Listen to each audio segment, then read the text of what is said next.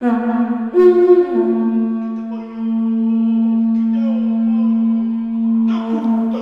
rā koutou katoa nau mai piki mai ki te pūtahi ko Kingi Gilbert tōku ingoa, he uria hau no Tainui Te Arawa a me toko maru waka. Ko cannabis te take I tēnei hōtaka. We want to talk about some of the issues to do with the cannabis referendum and legalising marijuana. Kia ora whānau, we're here with two experts. Associate Professor Chris Wilkins is the leader of the drug research team at Sean Whāriki Research Centre, College of Health, Massey University. Over the past 20 years, Chris has studied methamphetamine, cannabis, legal highs, ecstasy, and non-medicinal use of pharmaceuticals. Tēnā koe, Chris, welcome to Te Pūtahi. Kia ora, Kingi. Good to be here.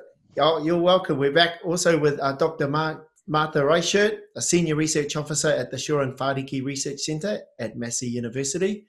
So Martha originally comes from Poland, and she studied the reform and referendum in Jamaica and was based in Portugal, Lisbon, at the European Union, what was it? Monitoring Center for Drugs and Drug Addiction. Thank you so much, Martha. Tēnā koe, welcome back. Kia ora anō. Kia ora, thanks for having me again.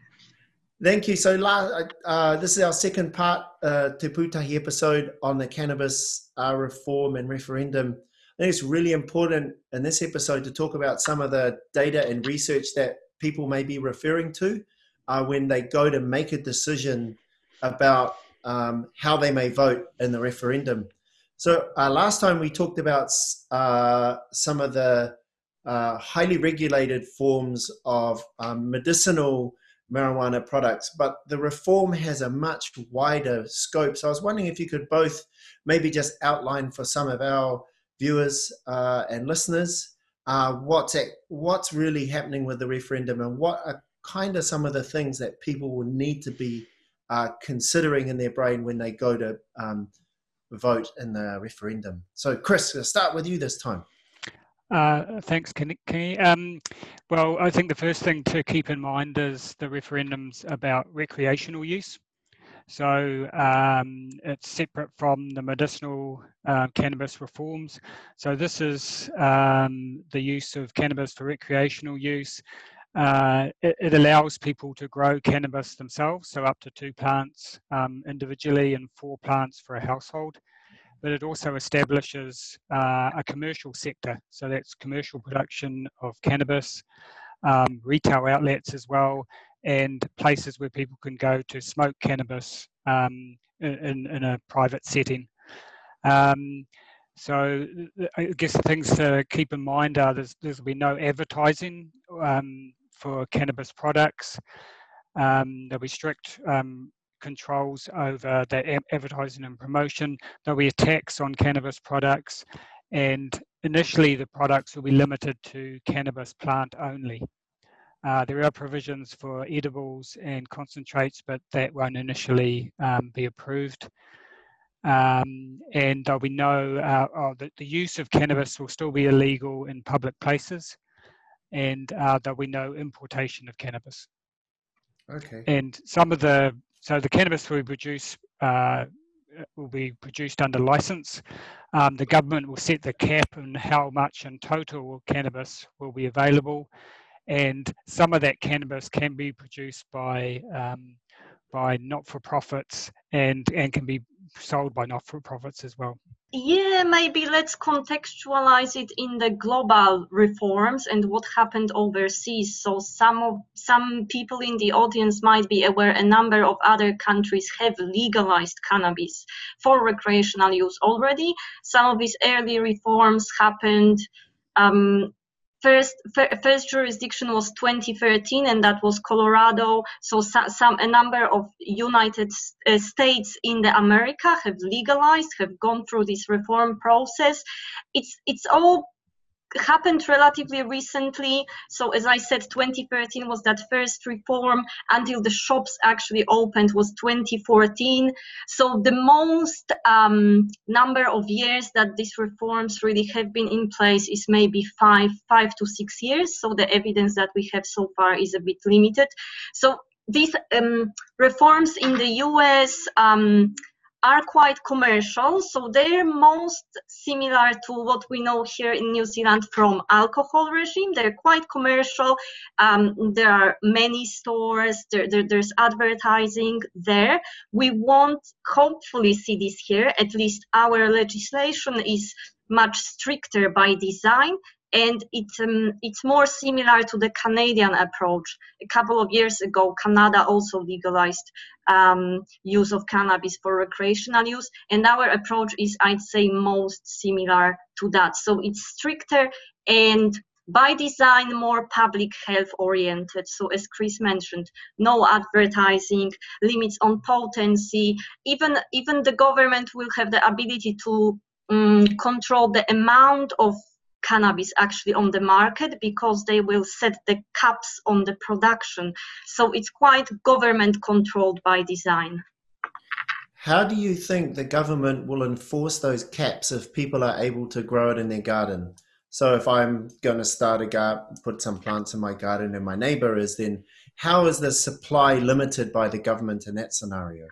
Sure. So the caps would only apply to the commercial side of the market. So what is sold in the licensed stores. So everyone the company that wants to produce cannabis and sell it on the market, they need to apply for a license, and they will be only allowed to grow a specific number of plants and then sell that to the wholesaler and then retailer. So that's how it's supposed to be controlled. Obviously, like in any other regulated product, there would be punishment if they don't comply with their allowances, right?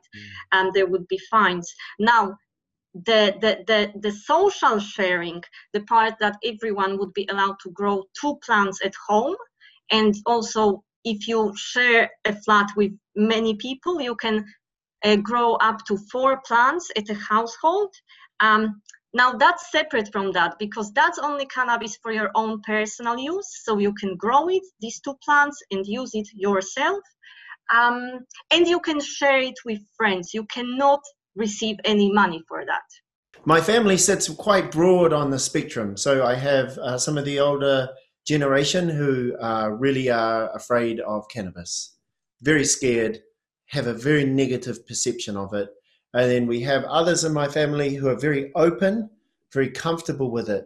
And they've seemed to have this experience where they've encountered different types of responses to people on it. And when people are high, they may change their state. So how do you think this may be managed by the government, or the reform will address some of those social issues which are present already, particularly between the generations? So the older unfamiliar generation who see people high, are concerned about their behavior, associated with accidents and drug driving and behavior things, and then people who are quite normalized, it's normalized in their life. Yeah.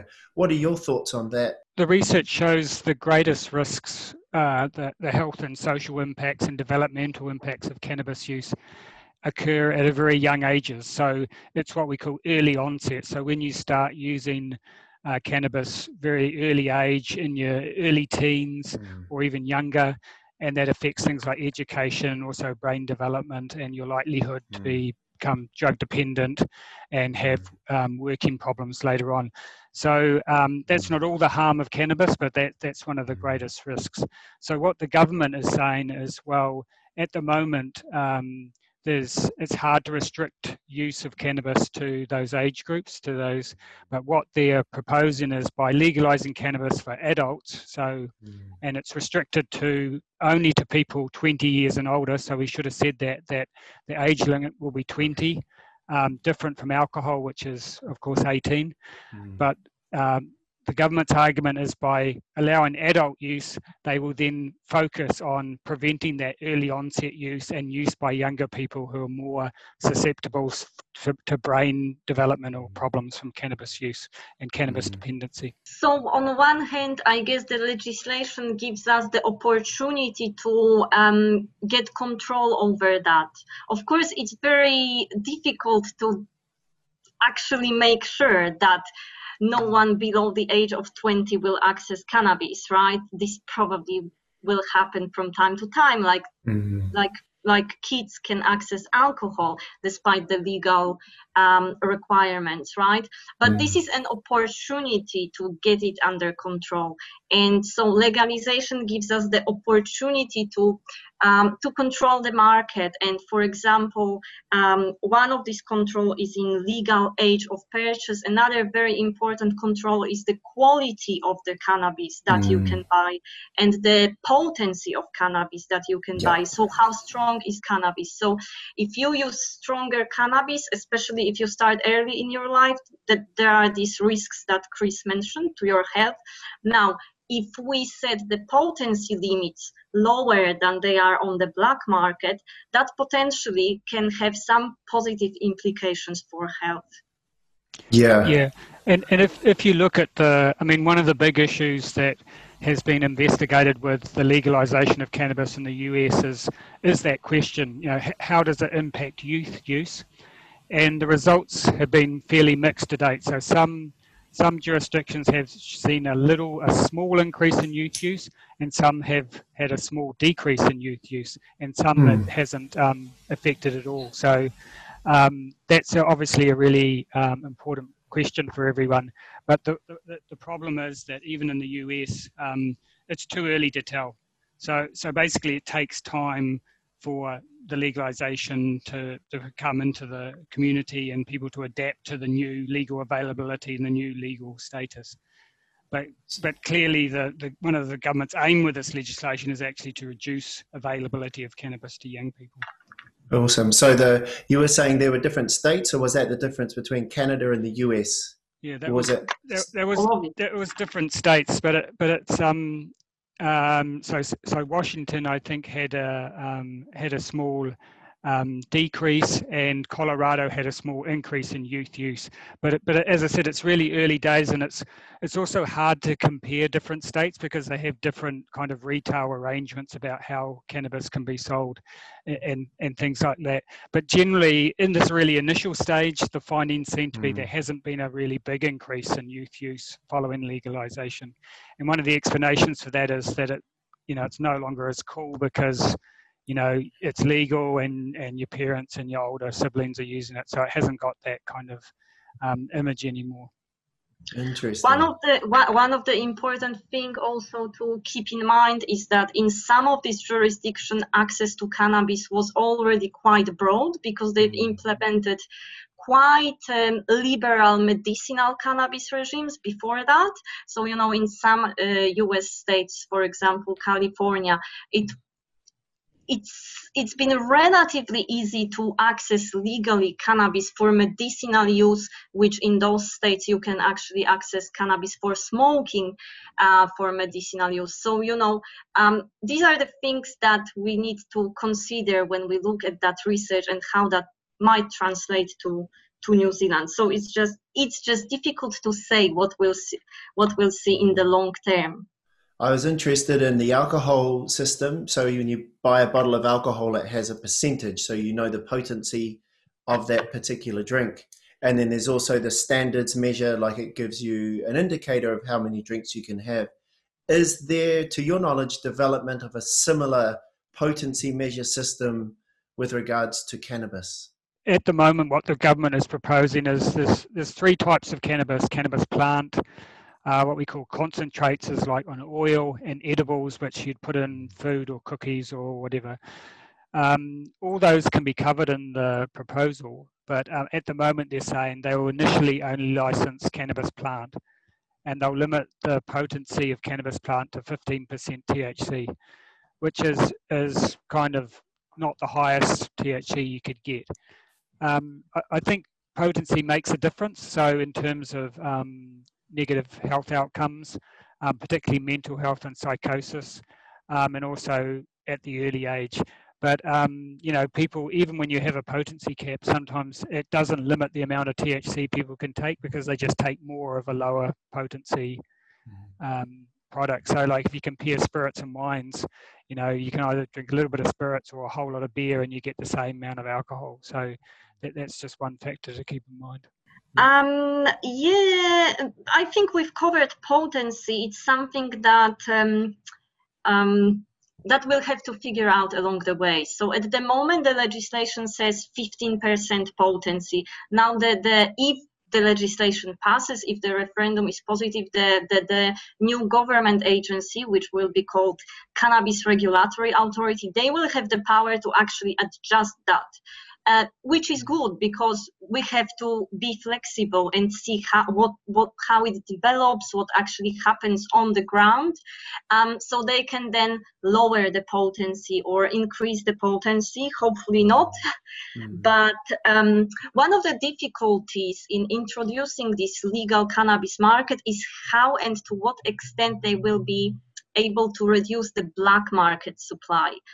So one of the aims of the regime is to eliminate the black market, right? We want to get rid of that and only make people, if they want to use cannabis, they go to the store and they buy the regulated, safe product where they know the potency, they know that there were no pesticides used. But evidence from overseas shows that at least in the short term, the black market is going to stay with us. It will be reduced, but it will stay with us. And this is another challenge that we will have to manage. One of the interesting things is the black market is there's no ability to monitor the potency of anything coming out of that. So I can see the benefits of having a regulation system. Then you could probably assume that the black market would be selling anything that falls out of that kind of scope, and therefore would be very dangerous. Perhaps. This is unfortunate. One of the trade-offs is that, I mean, you're completely right that the products that aren't available in the legal market, if there's demand for them, they would remain in the black market. And the other complication is, as I said, because the age limit is 20, that means no matter what happens with the referendum, everyone up to 20 is still going to, if they're going to use cannabis, going to use it illegally and purchase illegally. The other thing I'd say about that potency issue is it's actually a bit more complicated than it sounds. So it's not just about THC, it's about, because the cannabis plant is made up of hundreds of different compounds. So THC is just the one compound that we most associate with getting high, but there's another compound called CBD, which is kind of an antipsychotic and calms you down. So one of the issues that is yet to be worked out is, a lot of people say it's the ratio of THC to CBD that actually produces the risk of, say, like mental illness. So if you've got a high levels of CBD in your cannabis, having high levels of THC is not such a problem. So that's another issue that the regulators would have to work through in the legal market. But potentially, if they could arrive at a good ratio of CBD to THC, you could end up with safer cannabis than you'd get in the black market that was breeding basically just THC.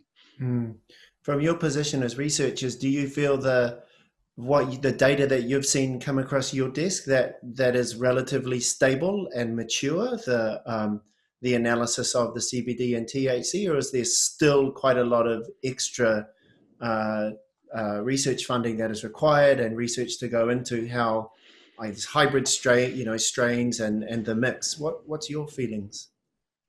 Well, I mean, that part of research is pretty clear that, the higher THC you use, the more risks there are, especially if you start younger. And the CBD, the cannabidiol as compound of cannabis, has antipsychotic properties. So if you can get higher CBD products, which are, CBD is a non-psychoactive component. So in some countries in Europe, CBD, you can even buy over the counter. It's like a wellness product. It's what we talked last week with Manu from Hikurangi Enterprise.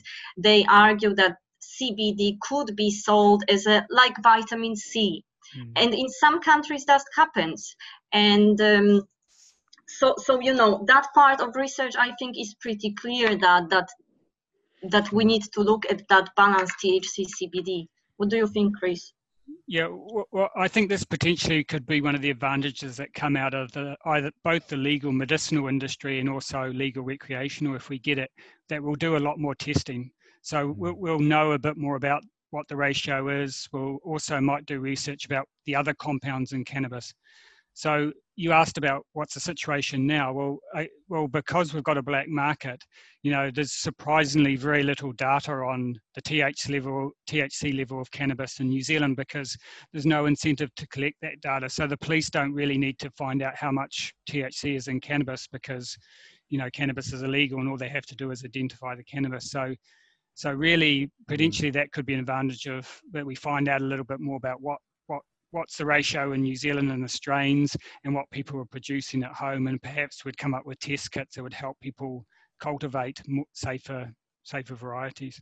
So what happens, sometimes consumers buy things from the black market and they are told this is a low THC strain, high CBD, but what happens, they get the other way round.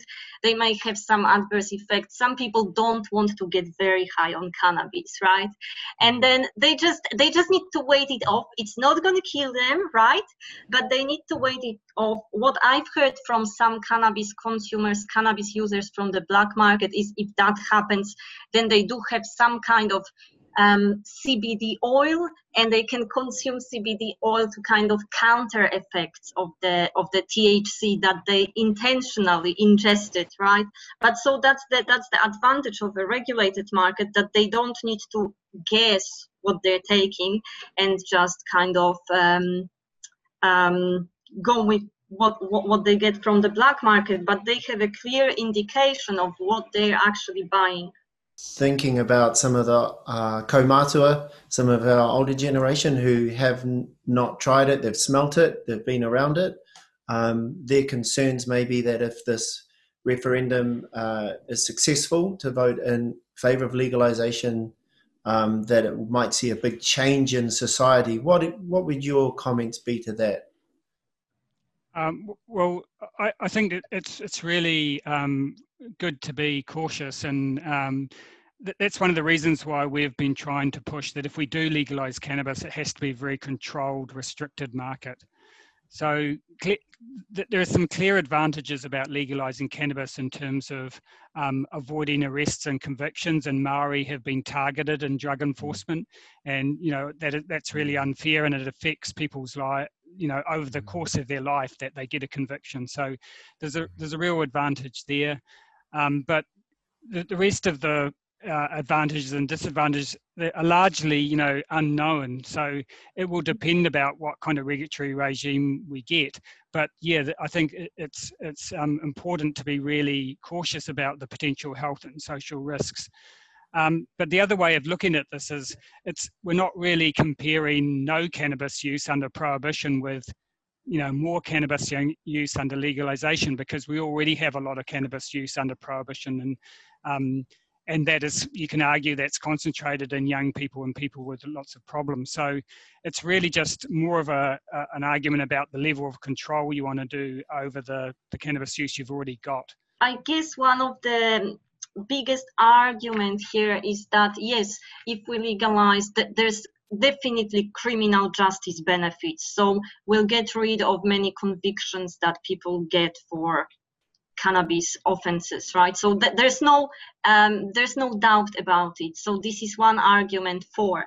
But the other arguments, I guess, they depend on how well the framework that we have, which is, I'd argue, quite a good framework. It's quite a public health oriented legislation. We'd like to see some elements improved, but it's generally public health oriented. How well this is actually translated into practice on the ground, how well do we actually make sure that these potency limits, what the producer says on a package actually is in the product? How do we make sure that youth actually doesn't have access to these black market products, and so on? So it's all about how much do we trust that this can be executed well. How is it enforced in other places where they have legalized? So, or is enforcement the right word? How is it regulated? Is there a separate agents that go around and do random spot checks? Or yes, it's regulated like we regulate alcohol. There's controlled purchase operations. So the police send someone who looks on the verge of the legal age, and they check if they sell them cannabis or not. So it's how we regulate alcohol. Yeah, and there are these systems in place. But as we said, it is quite difficult, particularly with regards to potency, because it's a complex matter. But it's something that other countries have struggled with. In the beginning, it's not going to be that easy, but after some time, I guess, the governments learn how to monitor it better. One thing I'd just like to say about how this could work for Maori is the two things we think are really important for Maori is their involvement, them allowed to be involved in the actual industry itself. So in terms of production and cultivation, that could be a pathway to economic development and employment for even people that were previously in the black market. Also, Maori could be really involved in terms of the retail sale and what we call not-for-profit or for benefit companies. So it could be, and it's similar to like an iwi trust kind of model where it's the community that sells, and so they're responsible to the community in itself, and some of the money from the sale of that cannabis goes back to the community, say to fund like sports or cultural events.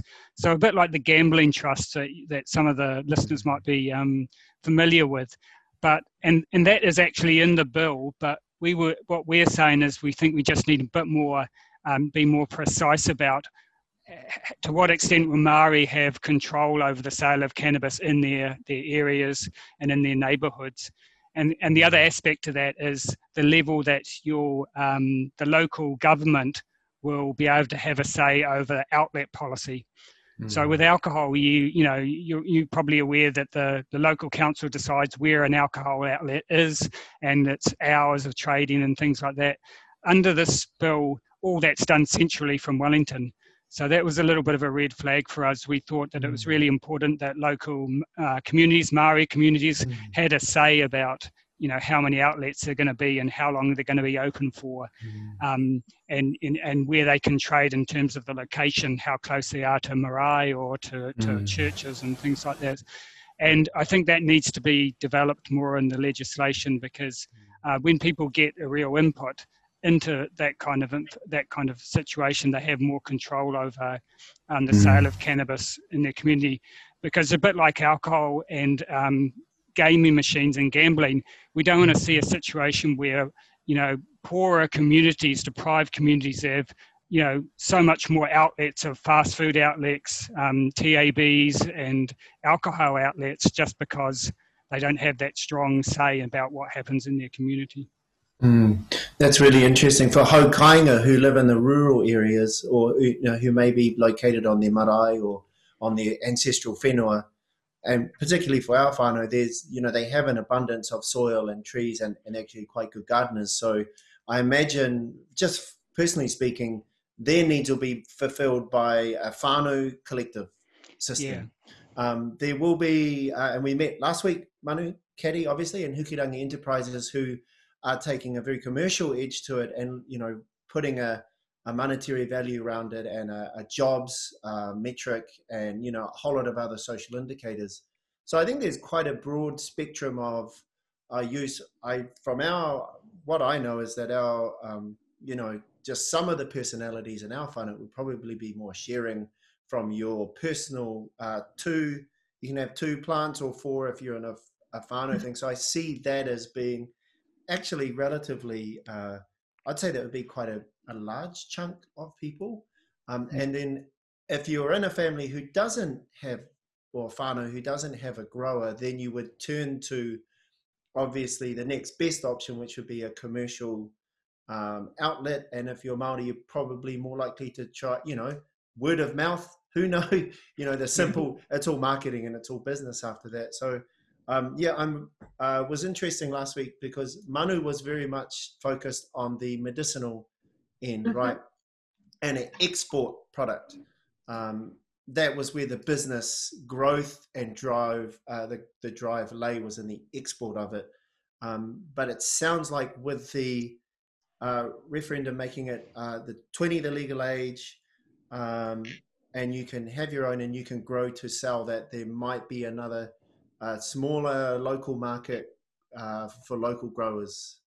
Is that, have I got that correct or incorrect? Is it still?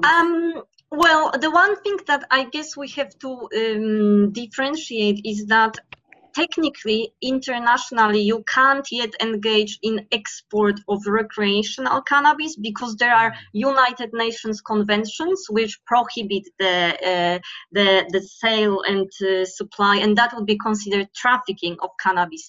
Now, there are exemptions for medicinal use, and that's why the companies can do trade of medicinal cannabis internationally. So that's why Manu mentioned that.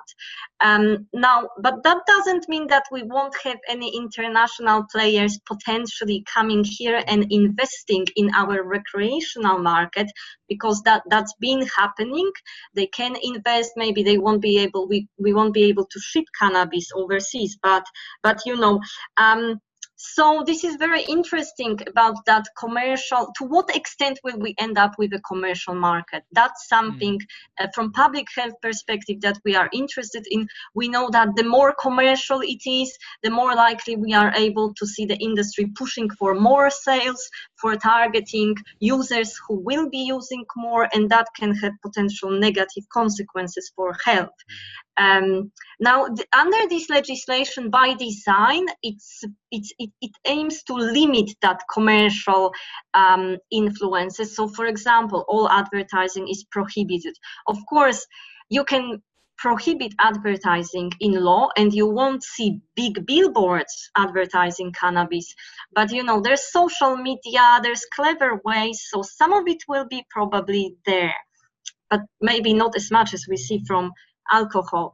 Now, there's also under this law, there's a limit on how big these companies can be, because under this limits on how much cannabis will be on the market that the regulatory authority will set, it says in the law that no company will be able to produce more than 20% of that share.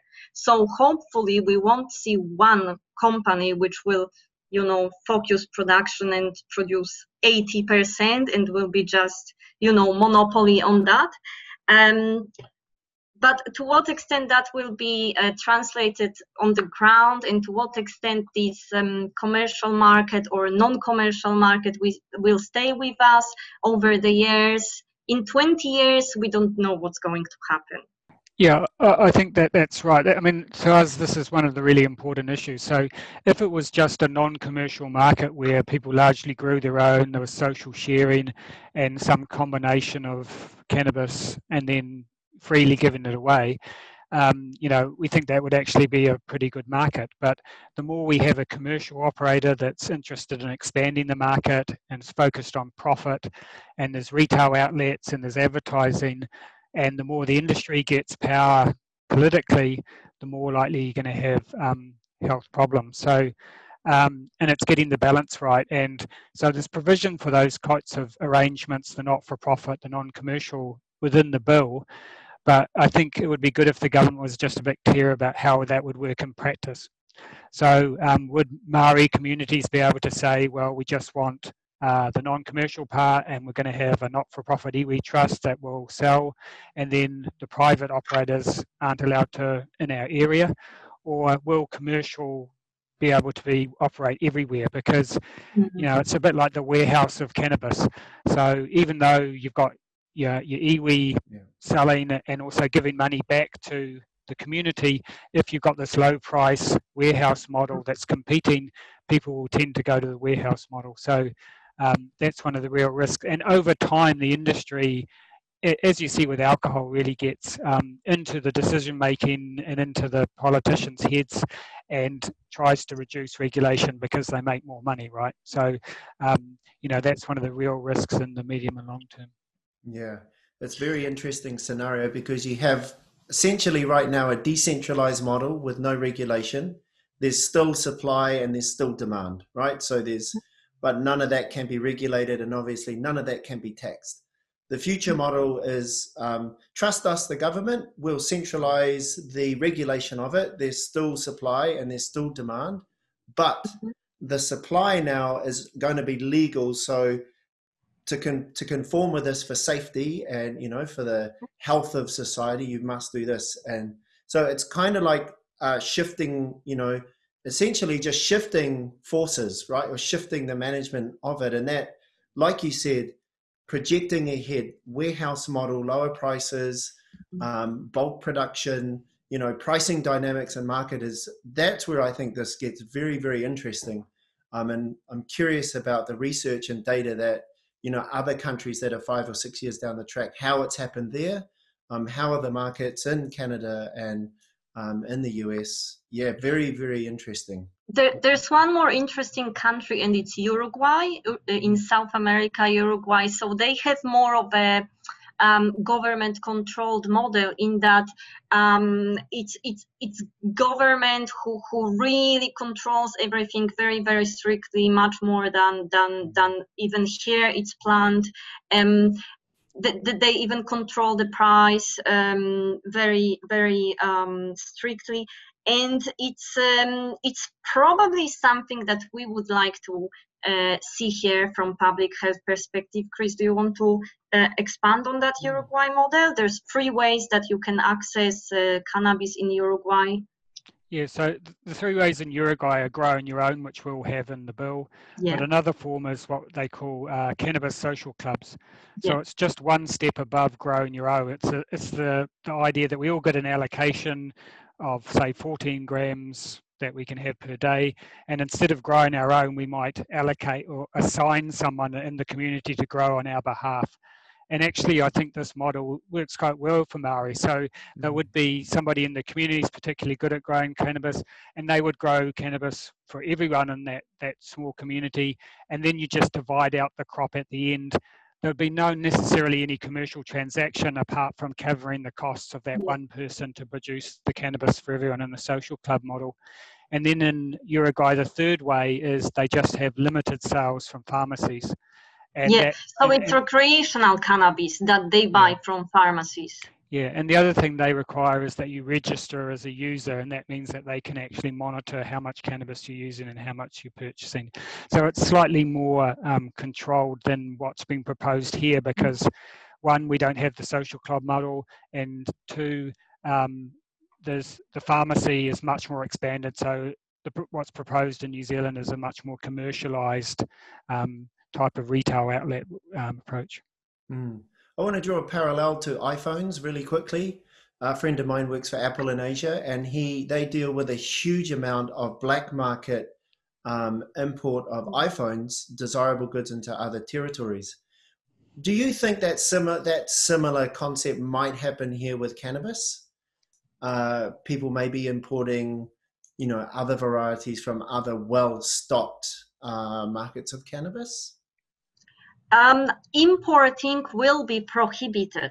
So import of cannabis into New Zealand would be prohibited under this legislation, like it is now, essentially, of recreational cannabis. So hopefully we won't have any import. But what we've seen in some other jurisdictions, if it comes to importing, it's the types of cannabis that will be grown here in New Zealand. So the cannabis strains, so the chemical composition of cannabis strains, the balance of THC and CBD. So what we've seen overseas that there has been this shift towards the more potent strains, and they're strains that already popular in the US, right? And I guess what we would like to see is to preserve the strains that we have here in New Zealand, which may be a bit more balanced. Yeah, and I think controlling the black market is actually going to be a really big challenge for this regime, particularly in rural areas, like you said, where there's a lot of small-scale cultivation of cannabis and people have been doing it for years and years. So I think there's going to be real challenges in terms of controlling that and also encouraging people who are getting their cannabis through that mode to go to the legal market, because they say, well, why would I want to spend, you know, a higher price, pay a tax when I can just get it? So that's why we think cannabis social clubs could be one way to help those people transition. So they're not going to the commercial market, and it's pretty similar to what they're doing, but perhaps you can give them kind of health advice, and there can be some regulation over the top. But it's also a downside, when we talked about that legalizing cannabis will reduce arrests and convictions.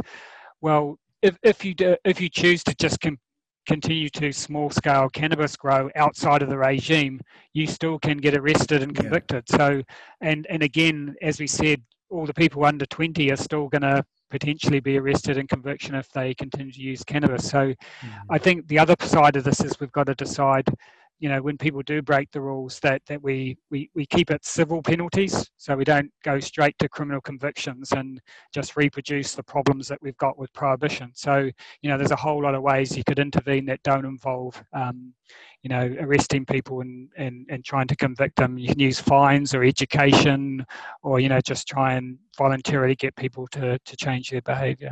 If the system really is just going to incarcerate, and I think the whole drive, is really to lower incarceration rate from minor offences, right, which are not cause anybody any grievous harm, or, I think that's really important. And if it is operating this way, then an analysis and understanding of that should inform the development of the new regulations and the new systems. Even though it's opaque, it's not easy to understand because it is a black market. But there is enough out there to model the new scenario. And I like the social club. First time I've heard it. In Uruguay, was it? Yeah, it sounds like a sensible strategy to, transition people from a black, unknown, very unclear scenario about what's in it, how safe it is, where it comes from.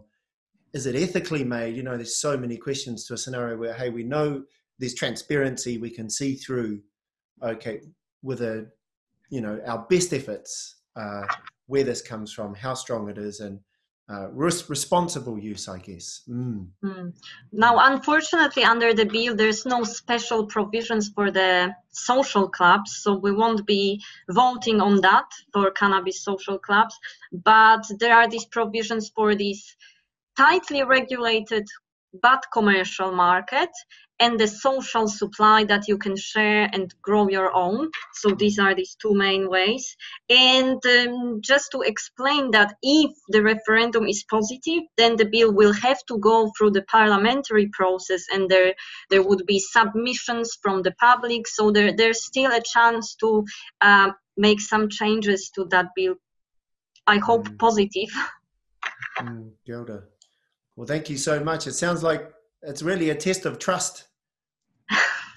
Do people trust the government to establish the correct entity and the correct regulations and systems that will improve the health, I guess, of everybody, and as well provide some economic benefit? Thank you so much, both of you, for very enlightening discussion.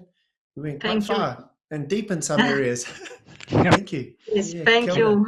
Yeah, thank you. Yeah. Great to talk to you guys. Yeah. Kia ora. Well, that's us on Te Pūtahi for today. Hope you've learned a lot there, whānau, and we'll be back soon. Hei kona rā. Kia ora.